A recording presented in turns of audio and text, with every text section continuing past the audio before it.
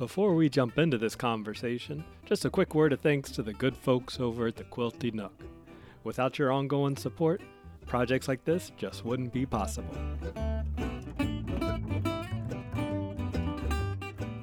You're listening to Seamside, where we explore the inner work of textiles. I'm your host, Zach Foster, and in each episode we explore what working with cloth has taught us about being human. I hope you enjoy.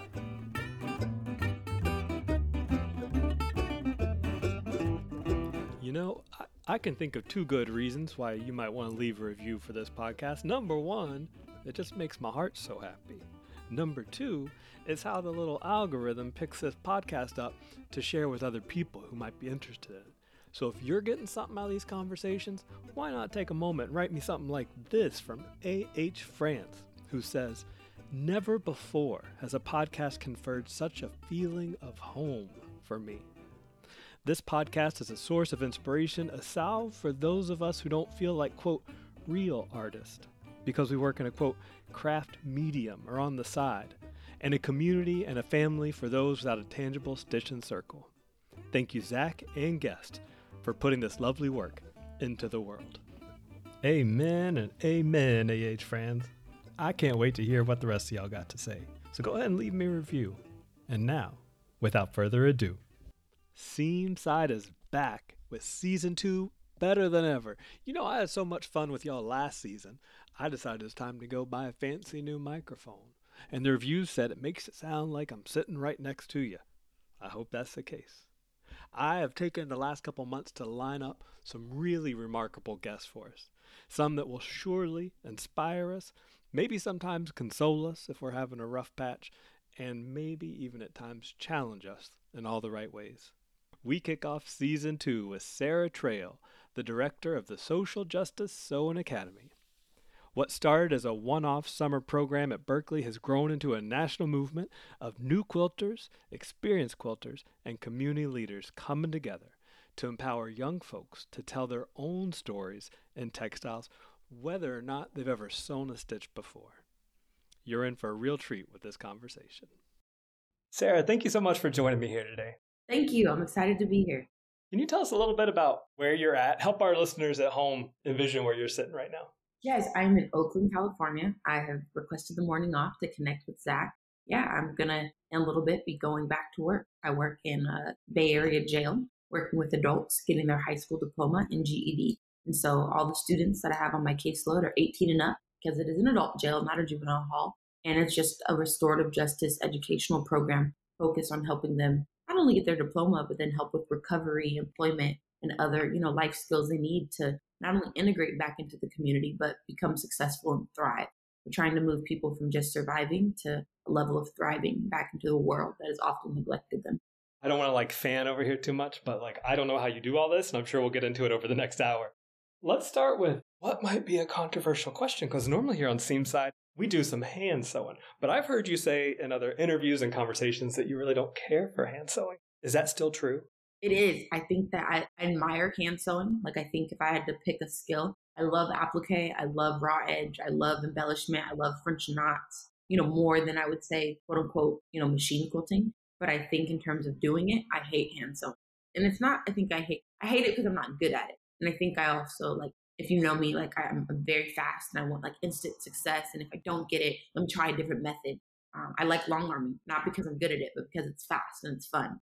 But I really think if I were to ever get good at, if I could hand sew like Sean Kimber, I would like hand sewing because I'd like the result.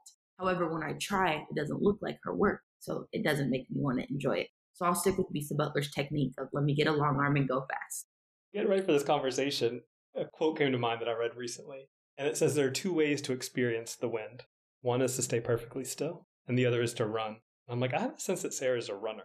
I 100% would agree. So, Sara, I heard that you made your first quilt when you were 4 years old.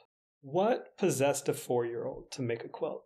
A burnt out mom. I definitely had a stay-at-home mom. I was blessed with that. I come from a really, I wouldn't say socioeconomically super privileged, but I come from a middle-class background. I'm the only child of 2 college-educated parents. And my mom was very big on the fundamental, educational and just personal, emotional learning, as a young kid is the most important foundation. So I'd say until I was in first, second grade, my mom was stay at home. So it's like I'd go to daycare, I'd go to kindergarten, and then I'd come home and there'd be more school. And so I think for my mom, sewing was something that she could do at home. She had a sewing machine. Our family, I'd say it was like loosely quilters, but I wouldn't say like anyone could tell you what like a flying geese pattern was. But everyone kind of knew how to, sew basic things growing up in the South. And so my mom was always working on quilts, and I'd be like, oh, I want to sew too. My mom would let me make my own so I wouldn't ruin hers. But oftentimes I'd want to work on hers because mine wouldn't look as good. And so as you look at her quilts, I'd be like, Mom, all your seams are off. And she's like, Sarah, I sewed all my quilts with you on my lap. You wouldn't let me guide my own fabric. But that kind of speaks to her selflessness. I think my mom, I would never let anyone touch my quilts. When I'm making a quilt, and I have, a daughter, Sophia, I have a young girl that, I'm fostering because her mom is in jail and just a whole bunch of stuff. But really, like Sophia wants to, cut and glue fabric, and she can, just not my art pieces. I think there's a level of love to let your kid, ruin. And I say by ruin, I mean it loosely, but like I definitely jacked her seams up. None of her squares were on point, and her quarter seams turned into half an inch because, I wanted to help. And I think that, her patience with me is definitely really exuded onto my patience with others. I wonder what your mom thinks now looking at those quilts that she made sitting with you on her lap, messing up her stitches. Yeah, I think there's two things. My dad would be like, Sarah, by the time you were 10, you'd made enough blankets. Why did you keep wanting to make blankets? Like we had enough. And my mom was always like, Eddie, it's not about her making blankets. It's about her learning, 1, to start and finish something. It's 2, learning the skill and the design. 3, call them quilts, not blankets, Eddie. 4, this is cheaper than babysitting. She's entertaining herself. 5, I think really it was just my mom kind of understood the art form of quilting and was like, if she wants to keep making as many quilts as she wants to, we're going to support it. Whereas my dad was like, we have more than enough quilts for every bed in this house. Why do you keep making them? They're expensive. And I think after a while, he's like, oh, I get it. Like, I think my dad just didn't grow up with quilters. So he now appreciates them. But even, a few days ago, he has my dad has like an antique car that he loves. And I went outside to look at his antique car, and he has one of the quilts that I made when I was 8 years old covering his antique car in the garage. And I said, Dad, and he's like, what? You have so many of these quilts, it's not getting rained on. It's in the garage. And I was like, absolutely not. You need to go get a regular quilt, not a quilt that I made. These are special. And he's like, it's my special car. I was like, no. So I think my dad is still working on, I think, the appreciation of recognizing, kind of what kind of quilts go in beds. And he's gotten quilts. My dad will take his Father's Day gift and want to go put it outside on his car. And I'm like, no. He's like, but you gave it to me. I'm like, that. And he's like, it's not ever going to get rained on or dirty. I'm like, you do not put a quilt that I made outside covering your car. We're working on him. He's a work in progress. But nevertheless, he's bought all the fabric for almost all my quilts. So I can't begin to exude the appreciation that I have to show for both of my parents and their limitless financial supporting of not only quilts, but of fashion design. I went to an upholstery stage where I wanted to go to Goodwill and buy furniture and get staple guns and nail brads, and I wanted to upholster fabric. Then I went in a curtain drapery phase where I wanted to go decor fabric places, and I wanted to make 12-foot chandeliers and balances and just, literally, you name it. And then not to mention the beading and pottery and all the other. I went into a glass blowing stage where I wanted to be a glass blower, and that was an expensive undertaking too. So I think that really having parents that will blindly support any creative endeavor I've done has really not only broadened my horizon to the outlooks of what kind of art mediums are out there, but it's really, I think, just enhanced my levels of creativity. And I think my fearlessness in working with a lot of mediums, that I think the confidence that I have internally, I'm definitely not the best artist. It's not about the art form. It's about the unwavering lack of fear of trying new things that I think I can often help bring into a classroom and help deliver and give, even subliminally, just by example, to a lot of young people. We should all be so fortunate. It's really about just mitigating resources. I think these things shouldn't be these things in ivory towers. Glass blowing shouldn't be so expensive. Sewing doesn't need to be more expensive. We've got to figure out a way. I think SGSA has done it, of like asking for donated fabric and then giving it back. But like with other art mediums, I wouldn't know how to make that restorative cycle, that process of donation possible. But fabric is something reuse, recycle, restore. There's so many creative reuse stores of like, we can bring sewing and we can make sewing accessible and free. It just has to be the right space and someone being willing to donate the time and talent, which is something that I think in creating SGSA, this intergenerational community of those who have the time and talent, mainly the talent and the resources to donate, can give it back to these kids directly. And I think that, it wouldn't be the same without the buy-in we have of experienced and talented quilt artists. And I do want to talk to you about your role of creating and establishing SJSA. Something like that is also a work of art in its own right. And I want to talk to you about that. But I also want to talk to you as Sara as person in your wholeness, just also everything else that you do, right? And so another question I had was it your mom's great-grandma or your dad's great-grandma that made the quilt that you? My mom's. Okay, so you said your dad didn't come from that tradition, but your mom did have that understanding. Yes. So my mom's so she's my great great grandma. So my mom's great great great grandma was an Ethiopian slave that was renamed Margaret Smart, who was bought by an old white pedophile. He was like 34 and she was 13. And through a whole bunch of rape, that's the lineage of like my great grandparents. They, got their last name changed to Cox. And in Alabama, there's a Cox plantation with, 100 plus acres. My grandma still has like 50 of those acres in Alabama. It's like near Union Springs, like in a really racist kind of area.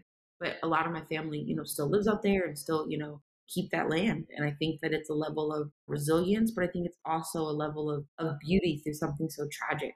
Knowing that you're like coming from a lineage of rape and pedophilia isn't something that's really empowering. But when you factor in that, like, one of my great grandmas was a quilter, in spite of being a slave, in spite of being a mom, in spite of all the other horrors I'm sure she was subjected to. It's interesting. And I think my grandma was given the quilt when I was 4 and making all these quilts. My grandma gave it to my mom. So when Sara gets older, give her this quilt. So I remember seeing the quilt and it's like, it looks like a G's Ben quilt of like, it's just patched with like an apron and like the front of a dress. Like you can see some jeans and like they mixed denim. Like it's really clothes kind of patched together. There's no proper binding on it. They just kind of folded the edge. But more than that, you can see lumps of cotton with thistles still in the quilt. And I remember looking at it like, Mom, like, why didn't they do anything right? Like, they clearly didn't use a rotary. A 6 and 7-year-old, it was kind of like, Sara, you don't understand. You're getting the privileged side of sewing. You're not getting the resourceful, make it from what, you have type view of sewing. You're getting the, let's go to Joann's and buy you a quilting starter pack version of sewing. And just explaining that there can be multiple levels and variances of how you enter, the sewing industry that all might not start from the place of privilege that you are. Rotaries weren't around 200 years ago, Sara, and blah, blah, blah. I think after kind of realizing all that, I definitely, my mom, then we had lessons on G's Ben. We had lessons on the AIDS quilt. We had lessons on, my mom really did a very intentional job kind of teaching me, particularly African-American quilt history, and kind of realizing that a lot of people sewed because it wasn't because they were rich and having fun, kind of what the quilting industry is reflective of now. They were sewing because they couldn't afford a blanket, and this was the only way they could stay warm. And as I learned more of like true American people's history and lies my teacher told us, and really learning about slave conditions, quilt could be often the life or death factor in making it through harsh winters. So I think that a quilt became more than just a symbol of things that I was making for fun, but just recognizing that other people, my ancestors personally, were sewing as an act to stay alive. Sewing is an act of resistance. Sewing is an act of resilience. They weren't sewing for the beauty and process that I myself was. So understanding the juxtaposition between the relationships that my ancestors had with sewing versus that I was now creating with sewing is always something that I kept in the back of my mind. It's a really long arc, isn't it? Between sewing for survival and then also sewing for expression. I also think it's a marvel that this quilt has stayed in your family and the story has stayed intact with it. You know who made it, and you know how you can trace its lineage to you. Occasionally you hear stories of quilt historians that are trying to date a quilt, and to date a quilt they'll sometimes unpick a corner or something to study what's inside. And oftentimes they find hair of the maker in that quilt. Because as you're bent over sewing, things are just parts of you will just drift in. And I just think just that thought, not that I'm recommending you undo your great-great-grandmother's quilt, but just the thought that part of her physically is also there somewhere. 100%. And what a touchstone to have in your home as a young person learning to quilt. I think it was definitely like a grounding rock in the sense of like, this is where some people started. And I feel really blessed and fortunate to have the privilege to start at a very different, as you just said, an arc. I started a lot closer to a safer, more privileged, way. My introduction to quilting was, my mom taught me a bit. And then by the time I was 7, 8, I was like, Mom, I want to go to real quilt classes. No offense, but you're not that good. I want to make good quilts. My mom would be like, okay, like, let's go to we went to the quilt stores. Do you guys have any kids classes? They'd be like, no. And I'd be like, well, can I join the beginner adult? And slowly but surely, they were like, what quilt store doesn't include young people? So quilt stores really have an inclusive, mindset, which I was really fortunate for. And they let me in the adult beginner classes. And after, I took a few of those, I was in medium level adult classes. And then before 9th grade, I was in the advanced adult classes. What do you think your mom would say about you? How would she describe you to her friends or coworkers? I think she'd say Sara is a firecracker that needs to often slow down. She moves with her heart before she moves with her brain. And she makes choices that often can affect everyone. But at the end of the day, she knows she's loved enough to, will support, kind of whatever. I think my mom would definitely always advise me to slow down, whether I'm giving a speech or whether I'm just, just talking in general. Sarah, slow down so everyone can hear you. And I think often that comes from a level of, people can understand fast stuff now. Like we're millennials, we have technology. I think just because you understand things a lot slower, she's like, Sarah, you're not clear. You have a little lisp, like all sorts of stuff. But I'm not speaking fast because I'm nervous. I'm speaking fast because I'm excited. I think that I live life with if I'm excited about something, I think my speed will naturally crescendo and get a lot faster. Not necessarily louder, but there's a lot that I want to say and I only have 30 seconds. So let me say more and then try to slow down and fit less in. I think there's a big picture and I don't think that I can ever explain everything in, a small interview or lecture, even podcasts. There's just so much to it. You have to understand the intersectionality of the layers. You have to understand my parents' socioeconomic background, their upbringing, how I was upbringing, even the problematicness of it. I was raised in really private Christian schools. And while obviously I'm a Christian, I believe and have my own relationship with God, I went to a private white, predominantly Republican, predominantly rich Christian school where we had conversations such as, slavery was part of God's plan and just these, everything was part of God's plan. So from civil rights to, rape and all of that was just part of God's plan. And I disagreed. I think that saying that everything is part of God's plan isn't fair. And I think, going to a school where it was just very using religious as a tool of genocide and the slaughtering of Native Americans and the lack of queer authors we read. I think my school, yes, it prepared me to read and write. And yes, going to UC Berkeley and Harvard wasn't academically, super hard for me because I went to a good school. But I think that what I lost going to that private school was definitely the culturally relevant curriculum that my parents kind of shored me up with at home. I think it was interesting. And I remember going into school because we'd have arguments and my teachers would be very they just didn't like Democrats. And being a liberal in the Bay Area, I thought that what's going on? But in this level of wealth the school went, it was just eye-opening. They definitely accepted me as a diversity token. I was a scholarship kid compared to, the most of my peers and classmates. But I think more than that, I remember going in and I was something that we need to think about because they always talked about rules and law and order is this is what you're supposed to follow. And, follow the police and listen. And it's going home, you can't just always listen to the police. You can't just sometimes things aren't fair. You have to change things. But I remember a quote that really stirred up a lot of controversy in my school was the people that hid Anne Frank were breaking the rules. The people that killed her were following them. And I remember you guys keep talking about law and order and following rules and the Constitution as this, biblical and golden rule of what we should listen to. The Constitution was written when Black people weren't even considered human. What are we talking about in the hierarchy of what sources we're listening to and the hierarchy of whose voices are being valued in the school? And I remember, just kind of the Bible is above everything. And yeah, it was just a lot of pushback. As much as you guys are talking about this, and it's even my relationship with the white Jesus that my school portrayed, you guys, this Bible says that his hair was like wool, and every picture we have in our school is him white with blue eyes, blonde hair and blue eyes.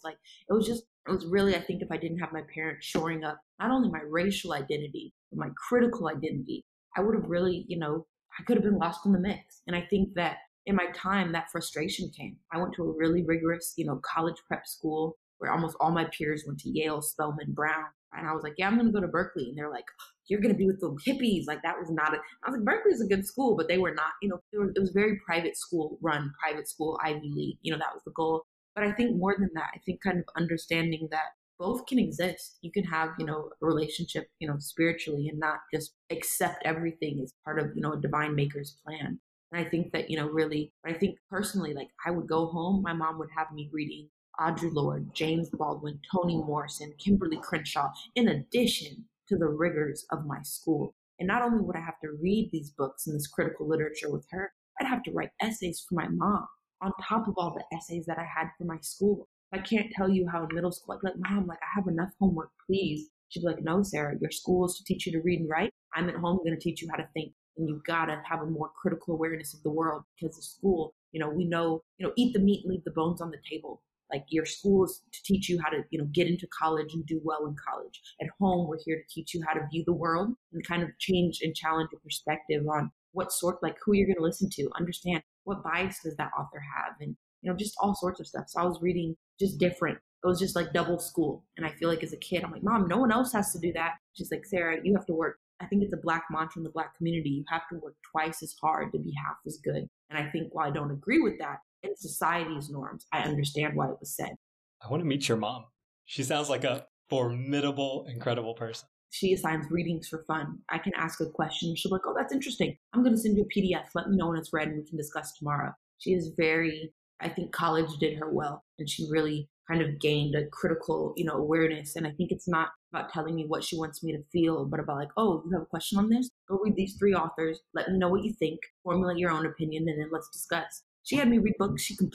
I read so much Ben Carson, and I've read Trump's autobiography. I mean, I've read people that I do not agree with, but nevertheless, she's like, you need to understand their perspective. It's not just about reading what I believe in, but challenging a whole bunch of perspectives. And I've read Candace Owens stuff, and I personally can't stand that woman. But it's nevertheless, I'm going to read to seek to understand, not to seek to believe. And I think that, kind of aligning myself with things that not only I don't believe, but also the things I do believe, really just give me I can understand when people are saying, well, blah, blah, blah, because I've read what you've read and I'm understanding. I didn't believe it, but I see, I've watched Fox News. I didn't believe it, but just trying to understand the perspective on how are you believing this so easily? So I think kind of reading and learning from both sides of the coin has really given me a well-versed perspective on, what I choose to believe and how I choose to move within this world. And that is something I want to talk to you about here in a minute, which is resistance that you occasionally often run into with your work. But I'm also wondering, you mentioned talking fast because you have a lot of ideas, right? You're a runner. That's how you want to experience the wind. And some people may interpret fast talking as nervous. What's something else that people get wrong about you? I think sometimes people think because I went to Harvard and Berkeley that I grew up as a super spoiled kid. I grew up without electronics. My mom didn't believe in TV. I only had books. The lifestyle I have now is not reflective of the lifestyle I had growing up. Even something as simple as getting a pair of Nikes. I always wanted a pair of Nikes because, I was a Black kid in America. I wanted Nikes and I wanted Jordans. My mom would say things like, I don't believe in $100 tennis shoes, and I'd ask for Nikes or Jordans for my birthday. And I remember my mom would give me stocks and shares in Nike and Jordan and be like, you own some of Nike and Jordan. I'd have, 2 shares. She's like, feel free to sell your shares at any time and go buy yourself some shoes. Or you can hold just little things. And I think I had Vans and I just had very, very bare minimum. My mom's I think a physical minimalist. And so I think, the way that they'd freely give me creative, they'd pay for experiences or learning before they'd ever pay for me to have Uggs or True Religions or just rich girl stuff. My mom would be like, Sarah, you're a small fish in the wrong pond. This is not your pond. Your dad and I are not wealthy. We're sacrificing for you to be in this school. And I think often something that's really different is the school that I went into is if you know Bay Area, it's in Walnut Creek. We lived an hour away. So my mom would have to drive me an hour every morning to go to school because the school that I went to was a private school in the area we couldn't afford to live in. And so I think often, when people say, oh, you went to a really good school. Oh, your parents supported all these things. It's they lived in a very cheaper area to be able to drive me into, and I think education is just a fundamental core value of what my parents believed in. And so I think kind of understanding that, I think also understanding the intersectionality of being an only child. I think a lot of the opportunities I was afforded is because my mom she had me at an old age. My parents are old. And I think growing up with my peers, my parents are the age of a lot of my friends' grandparents. And so I think kind of recognizing they had me old. Why did they have me old? They wanted to, save, and they wanted to, have a house, and they wanted to pay off their college loans before they had a kid. My mom's just my mom's a very practical planner. And one thing I remember saying, Mom, I'm 10, I want to go to Disneyland. She's like, Sarah, I'll bring a babysitter and take you to Disneyland, but I don't like rides. I'm too old for that. Why'd you have me so old? Mom's like, Sarah, I had you old because if you came out with one eye, one ear, and one lung, I wanted to be able to afford to keep you alive and give you the best quality of life. Health isn't given. And I just wanted to be I wanted to be over-prepared instead of under-prepared. I'd never want, and I'm just I understand, but I think growing up with older parents, there was a lot of conversations at the dinner table, and our family trips were museums and history tours and cultural experiences. And I think because I was their only child, they were able to afford a lot. My dad retired when I was still in high school. So I think that, my experience having older parents has really been drastically different than a lot of my peers. And it's for some benefit, I can see the pros and cons, but I think it's really changed and challenged the way that, I view parenting. Parenting is a really big ordeal. And so I think it's a lot more than I think a lot of my friends have. I'm 27. A lot of my friends have kids. And I'm wow, and they're underwater. And it's not a judgment, but it's just understanding that I think it's given me a pause on understanding how big, particularly in the Bay Area, kids are really expensive. The cost of living, like I have roommates, I live with roommates. Like it's very much like I'm independent, but I'm not by myself. And so I think that like it just caused me to really slow down and really take life with like, I enjoy doing what I like doing. I enjoy my job. I enjoy, as she say, I enjoy working with kids. I have just a lot of relationships that I think are familiar. Being an only child, has really taught me that the people I love hard. And it's like I can have family without having blood around. And so I think that often a lot of people in the quilting world, are like family, and those friendships, mean a lot. So Sarah, I'd like to start shifting our conversation towards SJSA just a little bit. I'm curious to know about kind of the origins of SJSA, but maybe not the origin story so much, right? I know that you've said that a pivotal point in your own personal artistic was the killing of Trayvon Martin in February of 2012, and how when you looked around, the folks in your quilting circles, mostly white, maybe all white, seemed to be having very little, it occupied very little bandwidth in their day-to-day. And that flipped a switch in you. Your initial reaction when you talked to your mom was to make a quilt. She suggested you make a quilt about it, and that's a beautiful piece that people should see. But then I'm curious to poke around a little bit the space between making the Trayvon Martin quilt and the formation of the idea of SJSA, right? How do you get from the quilt to the organization?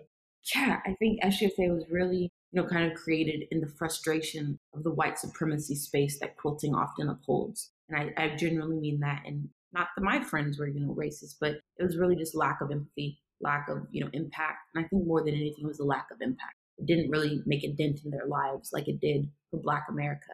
I think when Trayvon got killed, it was a catalyst. Black America was mourning at another young life lost due to senseless racism. And I think white America was like, oh, that's another, obviously some people cared, but it didn't have the same impact it did on Black America. So I think that was just a personal moment of me reflecting. I'm making quilts of flying geese and paper piece stars, and I'm making double wedding ring quilts because I want to learn techniques. But really, for what purpose? Is it for me? Is it for gifts? Is it for, and I give gifts, all my mom's sisters and all my, aunts and uncles. I want everyone to have a quilt. But more than that, I think it was like I'm spending time, money, and energy making quilts, not without a purpose, but without a greater message. And I think that in this art form, you could definitely have your voice. So when my mom suggested I make the quilt, and then I made the quilt, and it was met with such backlash from the industry that had loved me for so long. By that, I mean, I would enter it in shows. Everyone said no. The local quilt stores that would, I could make any quilt, and they put the little quilt in the corner, just to encourage, a 16-year-old is sewing, let's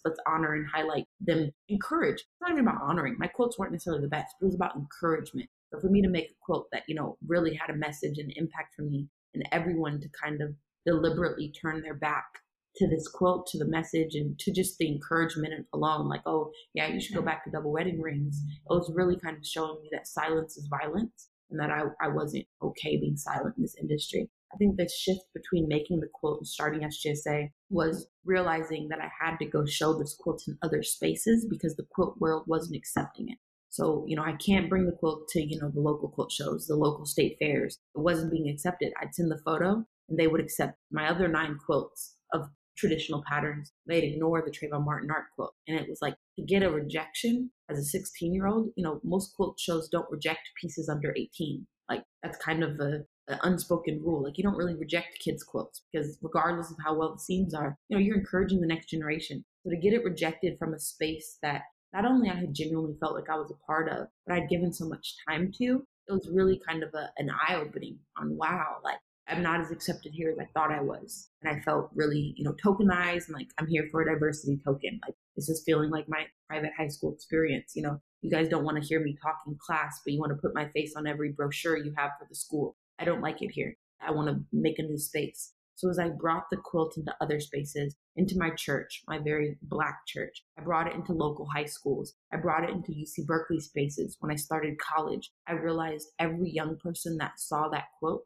while they didn't know how to sew, they said, I want to make my own quilt about their own issue, their own police brutality, or their own, income or gentrification. Or it was the idea of making a quilt because they had something they wanted to share. That was the common feedback I was getting. Whereas in quilt shows, it's like, oh, great, you made a quilt. Let's judge your seams. When I brought the quilt outside of quilting spaces, it was like, wow, I love that you made this. I also want to make my own.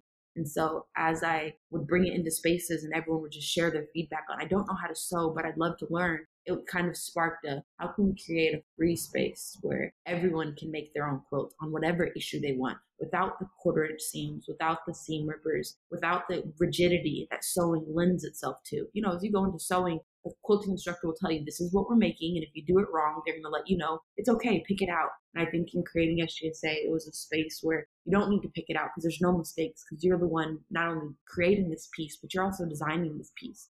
I think it's like I unlearned a lot of the teaching techniques, and I made patterns, you name it. I know how to teach people how to do it the right way, but I think SGSA was a space where there is no right way. And I think that creating that free creative space, creating that brave creative space, a lot of people, came in and really fell in love with sewing for not what it's traditionally taught to be. Yeah, because I've heard you say that you don't see yourself as teaching quilters. You see yourself teaching art quilters, and that's where you start, right? It starts with the expression. It starts with the message. And then if you feel like you need to learn specific skills or techniques, you go back. Right. It's like I'm teaching it the opposite way of what I learned. Because I think often, I can't tell you how many times I've been in class where the teacher would, be chastising me, Sarah, you finished all your 9 patches first, but half of them, the seams don't match. And my mom would come in and be like, I understand that there's a right way to do it. My daughter's here to have fun. And my mom would be the only one that would have my back in terms of I'm here because I want to make a quilt, not because I want it to be judged, to be a masterpiece. And I mean, as I got older, I think my desire and yearning for perfection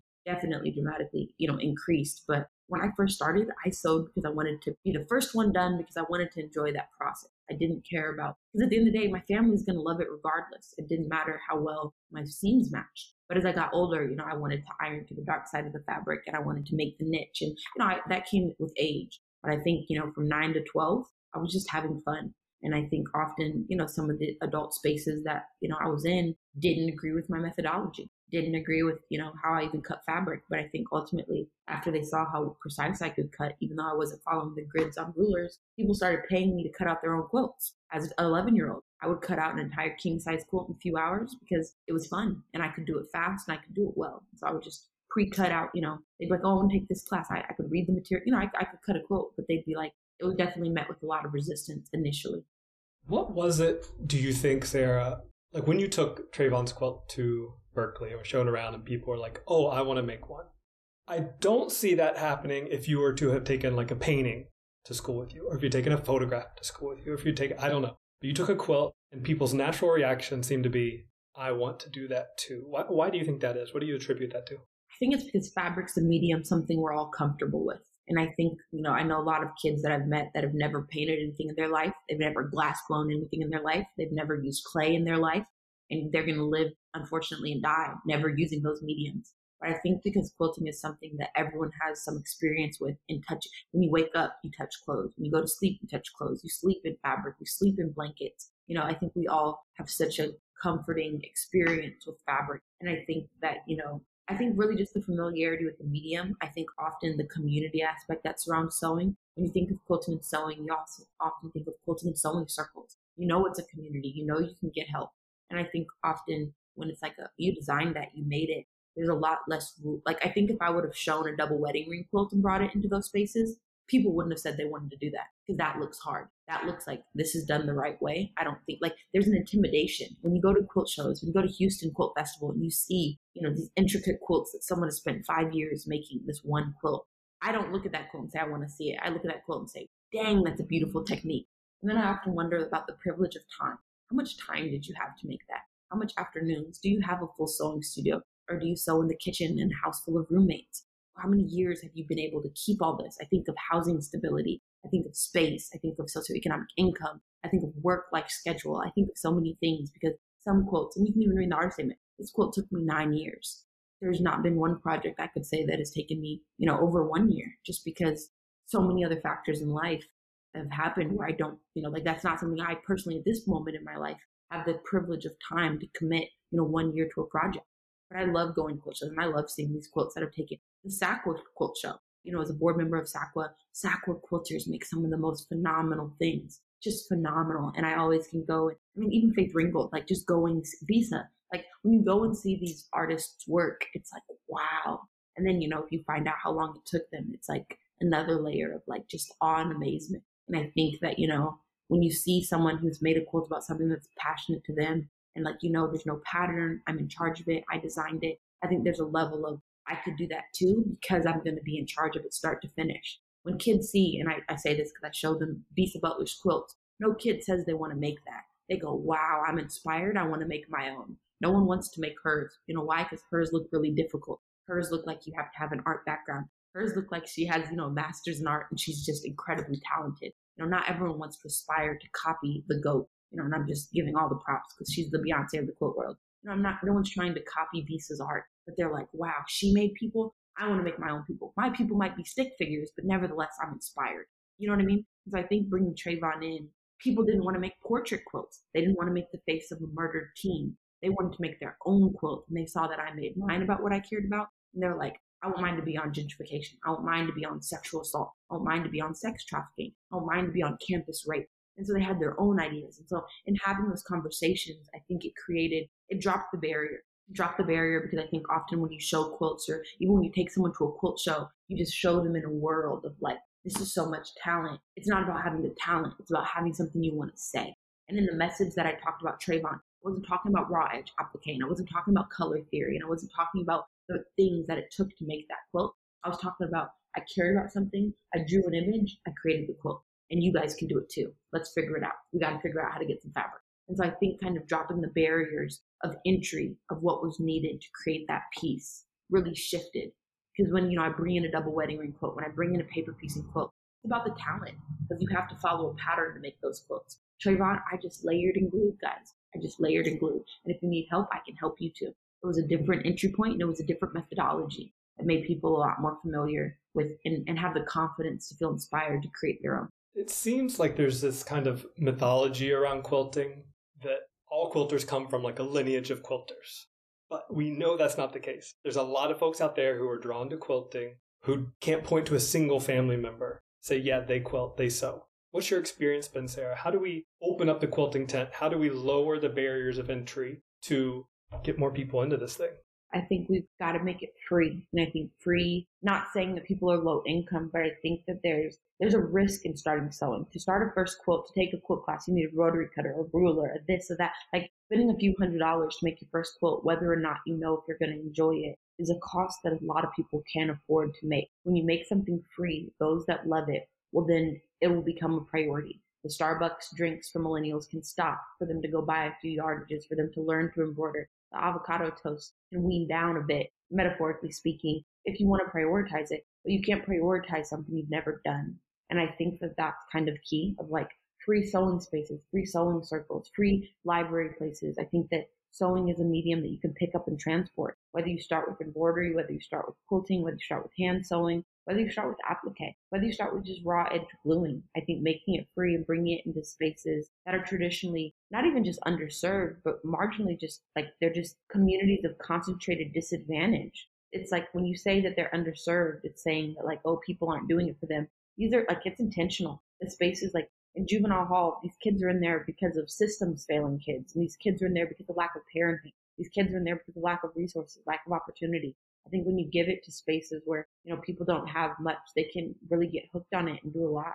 There's a few kids that now love to upholster. Like Sarah, I can upholster. And it was like that they started that. And then as they went to, trade school and other options, they're 20 years old now and we did a free sewing workshop at 16, but like there's so much you can do. You can become a tailor. You can become an upholsterer. You can do curtains. You can do drapery. You can do boat recovery. There's so much in the world of fabric. But if kids don't ever touch it, they don't even know that a career opportunity could even be possible there. And I think more than making it free, it has to be a space people want to go to.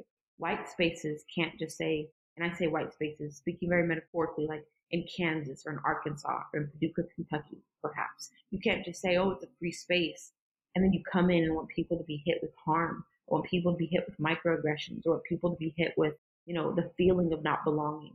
I think often a metaphor that I love about the quilting industry is the quilting industry says it's inclusive. Anyone can come to the dance, pay $5. You can be invited to the prom. But a lot of people of color, queer people, young people are never invited to dance. Who wants to go to prom if you're never going to be invited to dance? And I mean that in the sense of you can be in the room, but that doesn't mean you're going to feel included. That doesn't mean you're going to feel welcome. And I know firsthand, I'd walk into quilting stores before, high school, before the Sew with Sarah and all the things that I did as I got older. And I'd walk in there and be touching batiks and be like, oh, can I have some of this? People were like, where's your mom? Can you afford this? Like before it would even be cut.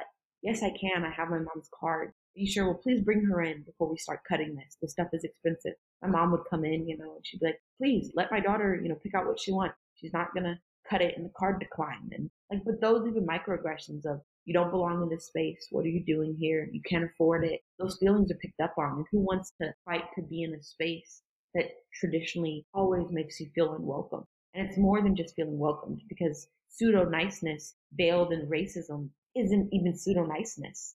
I've been to quilt stores, in Petaluma with Blue Lives Matter flag in their window.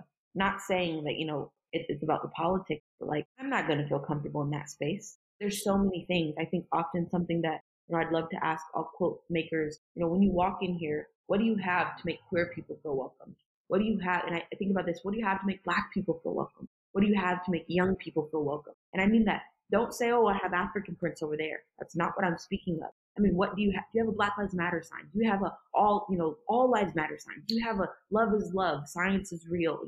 Like, what do you have that you can physically point to in these spaces that let everyone know that they're welcomed in this space? Because oftentimes quilting as an industry is catered towards one audience, and that's all that it's, welcomed for. So I think, like, as a teacher in my classroom and in my peers' classroom, I would say, make sure you have something that you can point to that, like the queer kids, you should have a whole queer lit section on the bookshelf that they're welcomed. And I have a section here. You guys are welcome. Your experiences are valued. I'm going to teach. Feel free to let me know. You can have pronoun pins, little things you can have that will let everyone know.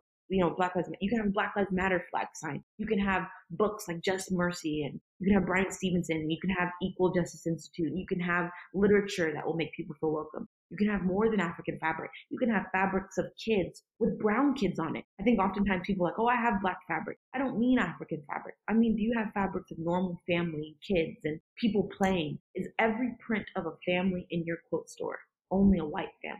You've not thought to diversify even if the only Black fabric in here is African fabrics, we're not reflected in anything else. We're not in the novelty. We're not in, I've had people say, I have a Civil War fabric section. Why is that synonymous to Blackness? What are you talking about? And I don't know many Black people in my own network that want to sew Civil War quilts. That's not and that's your identity of what Blackness is. And boy, you have a lot of learning to do. And I'd encourage you to dive in.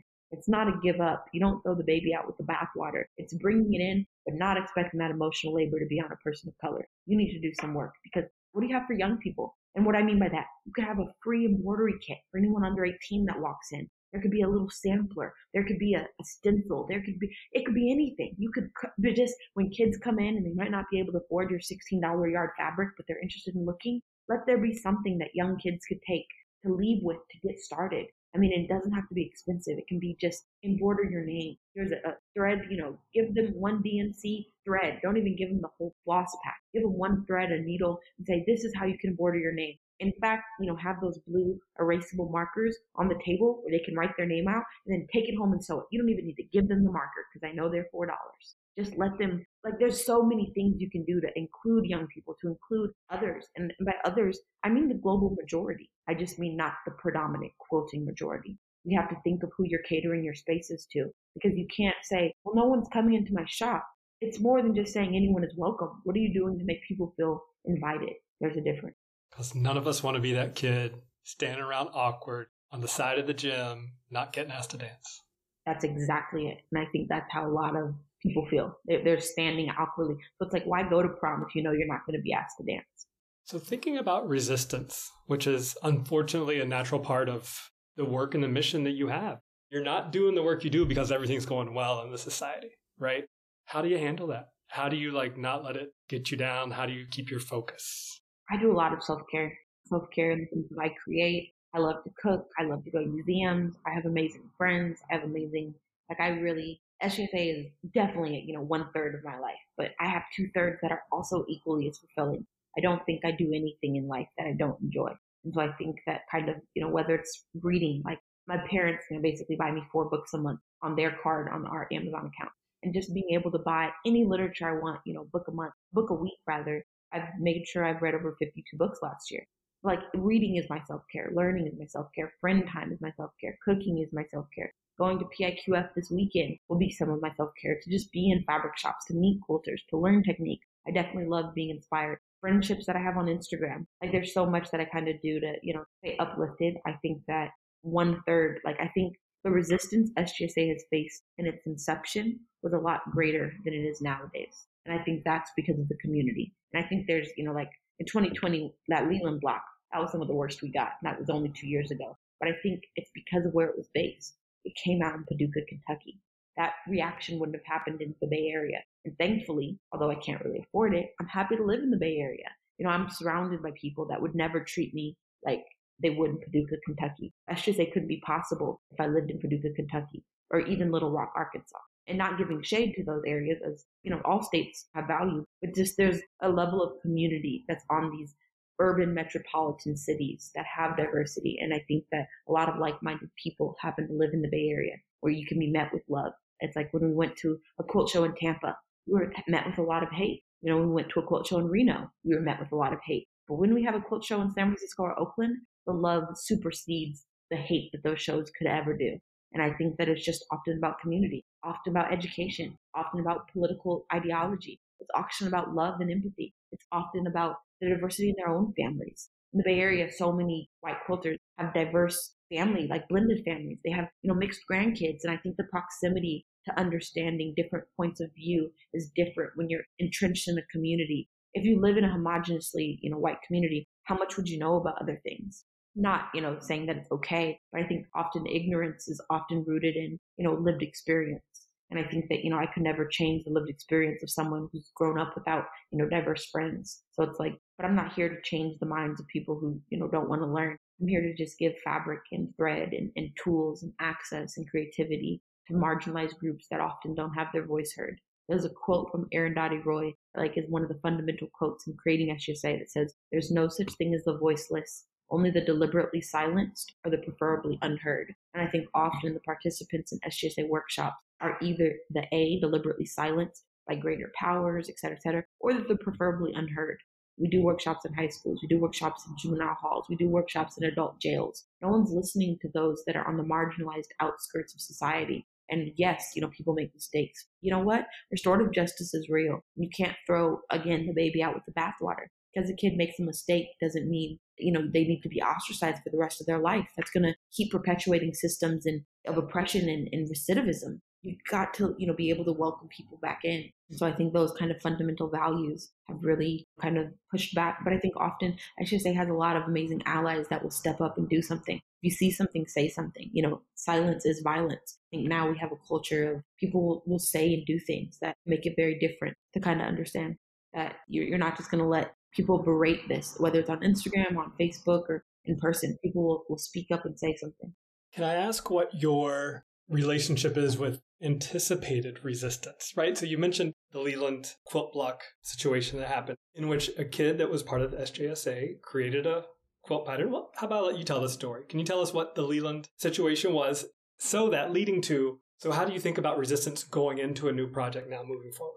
So we had an amazing exhibit at the Paducah Museum. The curator, the CEO, we loved, the staff there. It was amazing. They offered us the opportunity to be an exhibit, and we designed a quilt block for their Block of the Month program. And so we had this kid, he was a white kid from Baltimore named Leland, who designed this pattern. It was an amazing pattern. He made his own block. And so we asked a volunteer, amazing woman named Melinda, turn it into a paper piece pattern. She turned it into a paper piece pattern. We gave it to the Paducah staff. The Paducah staff said, great. And it was just a block that depicted a pencil eraser and the word injustice. And IN was kind of shaded out, showing that we're erasing in injustice because we want a just world or inequality I think it was injustice. So, we designed it. We gave it to the Paducah staff. Paducah staff gave us no red flags because they liked it. And they're like, oh, this is great. Very PG. We have blocks ranging from abortion to gun control. We picked a very PG block for Paducah in anticipation of resistance. So we on our side thought we had our bases covered. We've got this. We're giving you a block. And no one who can disagree with the word injustice and a pencil. There's no Roe versus Wade. There's no school shootings.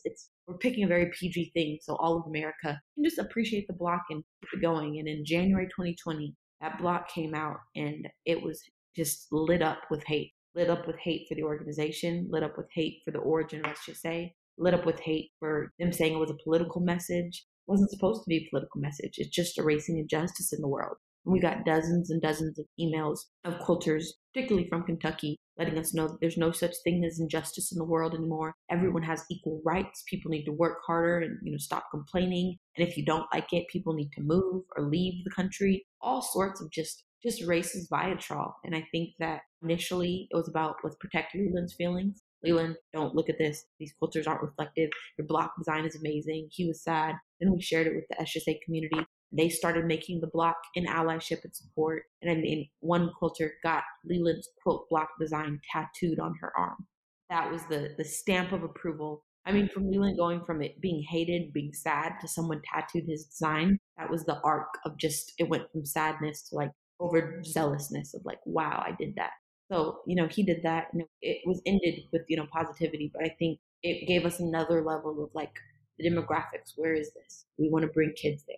This is going to be a safe place. Can we ask about your membership base? Because bringing kids into a space where they're going to be hit with hate is something we never want to do. And we've made that mistake a few times. We brought kids to Bay Area shows, more Bakersfield-ish area, if you're familiar with California, and, closer to Central Valley at Orange County. It's not met with the same level of love that would be in LA or in Oakland or San Francisco. Just kind of recognizing we really want to know the audience before we ever bring kids in. I could be in those space because, emotional abuse doesn't mean much coming from quilters. Like, ooh, big whoop. If you're racist and you know it, clap your hands. You don't need to let me know you don't like it. You can just walk away. But nevertheless, I think that I have a level of thick skin that, I've gained through being in this industry that, I'm kind of like unbothered. And I think that I can have enough friends and allies around to help kind of mitigate and squash those conversations. But I think in how we anticipate resistance now, we're really just intentional. I think we're more intentional with what spaces we bring kids into. We want to bring kids into spaces not optionally, where people are opting in because they want to come learn and listen.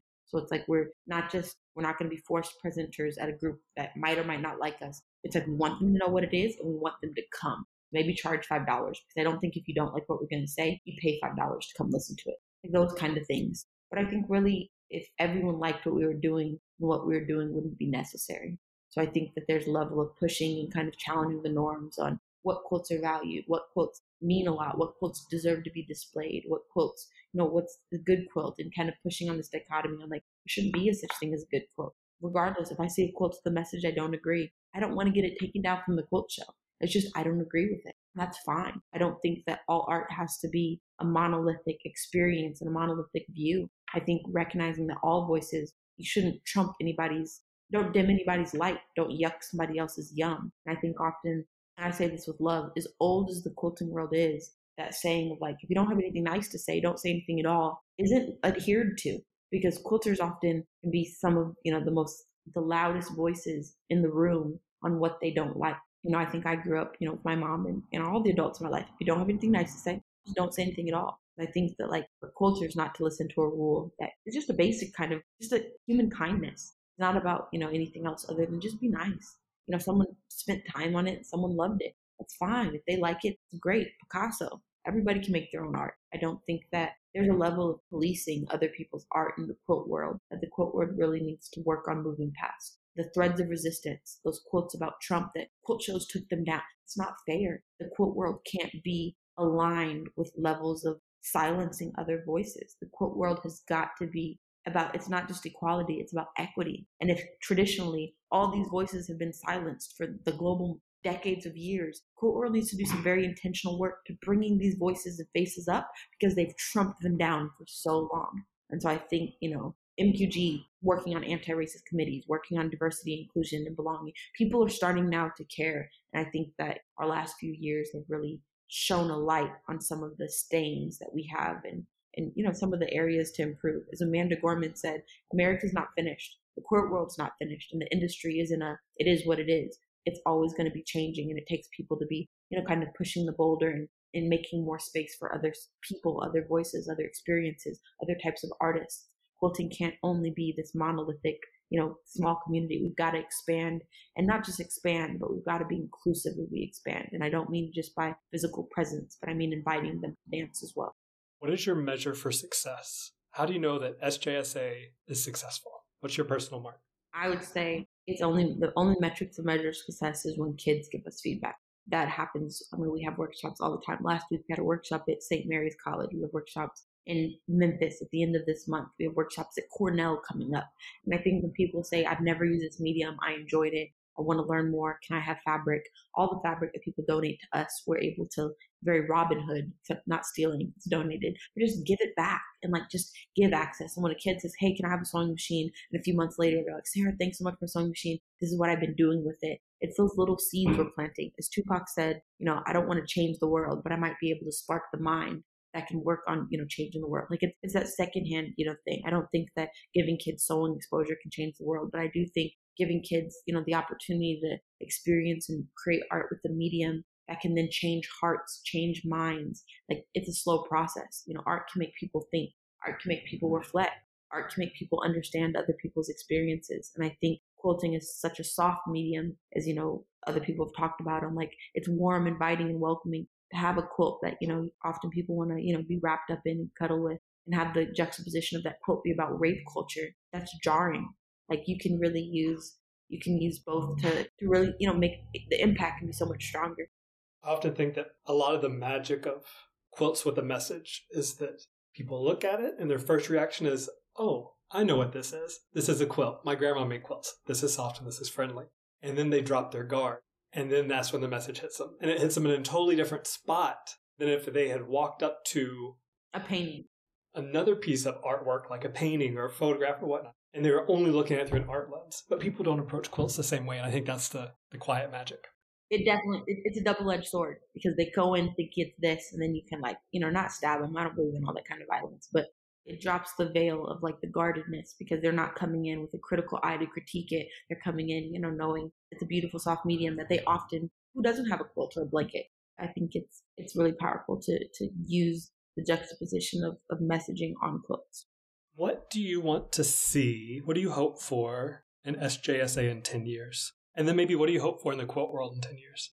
I think both of them are the same. I hope for the quilt world to have a generation of millennial and Gen Z quilters that are not only accepted in this space, but thriving in this space. It's one thing to be a part of the space. It's another thing to be thriving in the space. And I think that, more sewing, and by sewing, I don't mean home ec, but I mean sewing being a part of art practices in high schools, sewing being, really seen as an art form, not as moving away from the home ec kind of model of not hemming clothes and adding buttons, but really using sewing as an integral unit. When you do painting, when you do ceramics, when you have AP art, sewing should be, kind of in that medium. I think people are pioneering, Lisa Butler particularly is pioneering quilting and art quilting as an art medium. And I think if we can push, as Sacra promotes, push quilting, as an art form, I think that level of exposure to allowing young people know that fabric and sewing is more than just creating clothes, and all of those, like all equal, all forms are important. But I think really using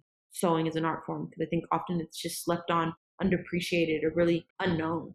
Like it's not known as an art form. I have so many go teach AP art people about art mediums. They don't know that fabric is one of them. Yeah. My good friend Heidi likes to say that when she gets in a taxi cab, and if she's having a talk with the driver says, well, what do you do? Heidi says, well, if I don't feel like talking, I tell them I'm a textile artist. Nobody knows what to do with that. If I do feel like talking, I tell them I'm a quilter. And then everybody's got a story. I'm wondering, so you mentioned Bisa. Who else do you have your eye on out there that is doing some good, critical, thoughtful work?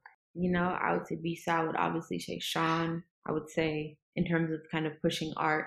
But I really think I would just have to give it to Bisa. And I would say just because she started not only did she start so young, she started quilting full time just a few years ago. She got her first long arm a few years ago. And I know that those art students that had her are just looking like, wow, they really had the 21st century Faith Ringgold. Faith Ringgold, obviously, giving credit to, where it's due. Her Tar Beach book and her quilts, like storytelling quilts. And I think that Bisa is doing a really good job beyond just making art, but telling stories and telling history that's often forgotten. The fact that she's making quilted portrait of photos that she's finding discarded. Imagine that. Like so many, stories are discarded and so many photos haven't been picked up. So to be picking up a forgotten family member's portrait and turn it into just a beautiful work of art. And I think also the way she's doing it, like she'll find a photo of kids and their socks are dirty and their clothes are torn. When she creates them, not only will the face stay the same, but the outfits will become regal. And I think there's something in not showing it for the reality of the photo, but for what it could be. I mean, the quilt she made of Chadwick, from Black Panther. I mean, he's a king. He was a king in the movie. He's a king in the quilt. But the quilt that she makes of normal kids, like, they're not as regal as she's making them, but she's cleaning up their outfits. She's making sure that their hair is out of place in the photo. She's going to keep the face the same, but, fix the bun. And I mean, just her level of detail and care, particularly to African American stories and just Black American stories, is just something that I think you don't need to be a quilter or a textile artist to know who Bisa Butler is. That's saying something, because I think there's very few artists that have broken out of the textile industry in the same way she has. SJSA is a big umbrella. They got a lot of people. You got a lot of students you're working with. You have volunteer embroiderers. You have volunteer long armors. You're also doing quilts of remembrance, I believe, and a banner. You're spinning several plates at the same time. How do you need in this moment? What's the best way for folks to get involved with the mission? Shoot an email or Instagram DM, because a lot of a DM is often easier to respond to than an email. I'd say a lot of the biggest need right now is long armors. If you know how to, custom long arm, that's always needed, because the banner project, remembrance quilts, all of that, you definitely need long arm. Those who have extra fabric to donate, the PO box is on the Instagram profile. We always need fabric. We're always using it for workshops, sewing machines, rotaries, really, I think materials and supplies, as well as signing up to embroider. And if you haven't, it's on the website. You can sign up, embroider a block. If you're anywhere in the Bay Area, we have, sew days in California where, you bring your machine, we bring good food, community, and sometimes music, and we just sew. And I think just kind of signing up to help, and if you have more admin skills, feel free to reach out there's admin stuff, we can always use more volunteers for the Remembrance Project, where you can be a coordinator that assigns names to people. If people have a question, is the portrait okay? Can I use denim? Just have an email and just, kind of field some of those questions. Brilliant. And we'll put links to all of those contact information, things like that, for you in the show notes below. So another thing I'm curious about, Sarah, is another project of yours, which is a book that you've recently published called Stitching Stolen Lives, Amplifying Voices, Empowering Youth, and Building Empathy Through Quilts, that you co-wrote with Teresa Duryea Wong. One thing I noticed in getting ready for our conversation is I went and read the Amazon reviews just to see what folks are saying. And they're all 5-star reviews. People are loving what you and Teresa put out, except there's one, because there's always one. And I checked with you before the show, so I know this is okay to do, but I would like to read a line from this review. I'm just curious to know what you would say to this person. This person said, "Don't really understand how something like this," meaning your book and in working with youth and quilts, "how something like this aids in the overall progress of relations in this country/world." Yeah, I would say a few things. I would say, one, did you look at any of the photos? I think two, every community quilt that we create is a block made by a kid of the most important social justice issue to them. And I think as you look at 20 plus quilts, in a room or in a row, or even just as you lay them out on the floor, they're time capsules. When Donald Trump said, "Grab her by the pussy," kids felt that, kids heard that. When Obama had all those kids in cages and deportation was at an all-time high, kids felt that, they heard that. I think oftentimes, not understanding. But that comment really kind of goes back to that quote from Arundhati Roy of "deliberately silenced or preferably unheard." The entire book is about voices of people that are not traditionally heard to. I would really just kind of want to ask, well, whose voice do you want to hear? Because there's a whole bunch of voices that, you could have listened to. And even just looking at the art, you look at blocks ranging from air pollution to gun control to school shootings to school dress codes, over-sexualizing women instead of telling guys to have more accountability. There's all sorts of voices. So it's really kind of a question on, it's working on relationships. And I wouldn't even say just necessarily America, but it's working on empathy. It's working on learning. It's working on understanding. It's working on realizing that just because, people might be young or they might be coming from a place of not as much socioeconomic or even just privilege in general, doesn't mean that their voices are any less than. And I think oftentimes we listen to those who have commas and titles after their name. We listen to the MDs, we listen to the doctors, we listen to the, what school did you go to? That kind of hierarchy on whose voice is valued in the room. We've got to kind of dismantle that, because regardless of, a kid could speak on gentrification and the firsthand effects, along with the intersection of educational inequities, a lot better than a policymaker could, because who went through it?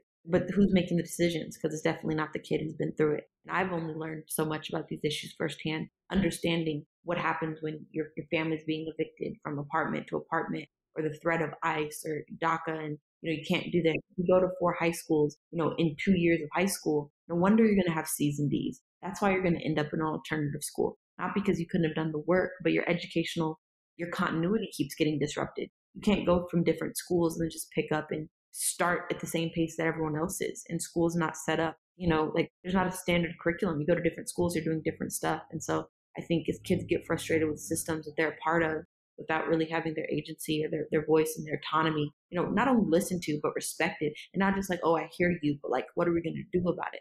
Like listening without accountability and action doesn't really yield much. It's listening and partnering. Yeah, and you've got to do it with the community, not for the community. I think often adults want to do stuff for people, but it's like you've got to do it with them. I think too, for the person that said they don't understand how something like this aids in progress, the sadness that I feel in reading that is that look at the pictures right in front of you, read the stories, hear firsthand and see firsthand how this change is manifesting and the difference it's making. So it's like, I think the Bible says something like, there are people who see but don't perceive, right? It's like this person, I'm assuming, went through the book, but still did not perceive, didn't get it. I hope that person picks your book up one more time with fresh eyes and sees something this time, second time around, and then comes back and changes their review. I love to hear it. Sarah, this has been a beautiful hour. Thank you so much for lending your voice, your time, your experience, your hard-won wisdom with us here on SEAMS. Thank you so much. Thank you for having me. And there you have it. Thank you for listening. I hope you got something out of that conversation. And I would say make sure you're subscribed so you get all these episodes as soon as they drop. And think about leaving me that review, huh? Take care, and y'all go sow something good.